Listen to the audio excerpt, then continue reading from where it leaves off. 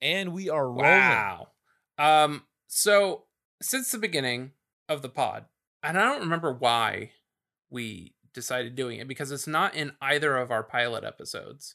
Right. But some point we decided to be excellent to each other and party on dudes would be our sign off of every episode. I remember having the conversation and I thought we were recording when we had that conversation, but Oh, yeah. I don't have audio evidence of it. Apparently we weren't. It wasn't even in like, yeah, it wasn't in like the hidden No, episode with the password no, access. I've gone back and listened to it. But uh, that is because we both have an affinity for the Bill and Ted franchise. Yeah. And this past Friday, Bill and Ted Face the Music, the long-awaited third film in the franchise, was released. I was lukewarm on the trailers.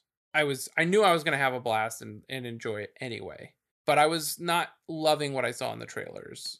And I was sort of worried about their social media marketing. Like everything just seemed like DIY and the studio wasn't behind it, which actually is more the case than not. But it just, for some reason, that made me worried that it wasn't going to be good. And Justin, what did you think of the film?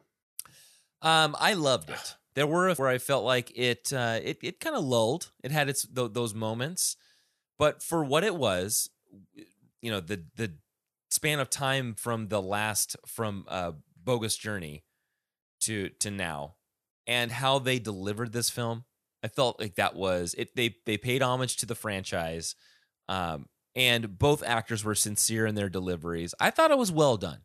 So aside from a couple of moments where I thought, I liked it a lot. absolutely agree. I was not disappointed at all. All of my expectations were far exceeded, and a lot of the visual effects, because their budget was so low, were like lackluster and things like that. But it's so not important. The story itself is fun.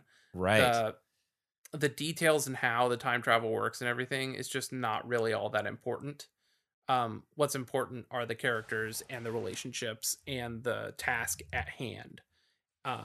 And I suppose we'll talk about spoilers in this episode, but so I would say if you don't want to be spoiled by anything from the movie, I guess turn this off.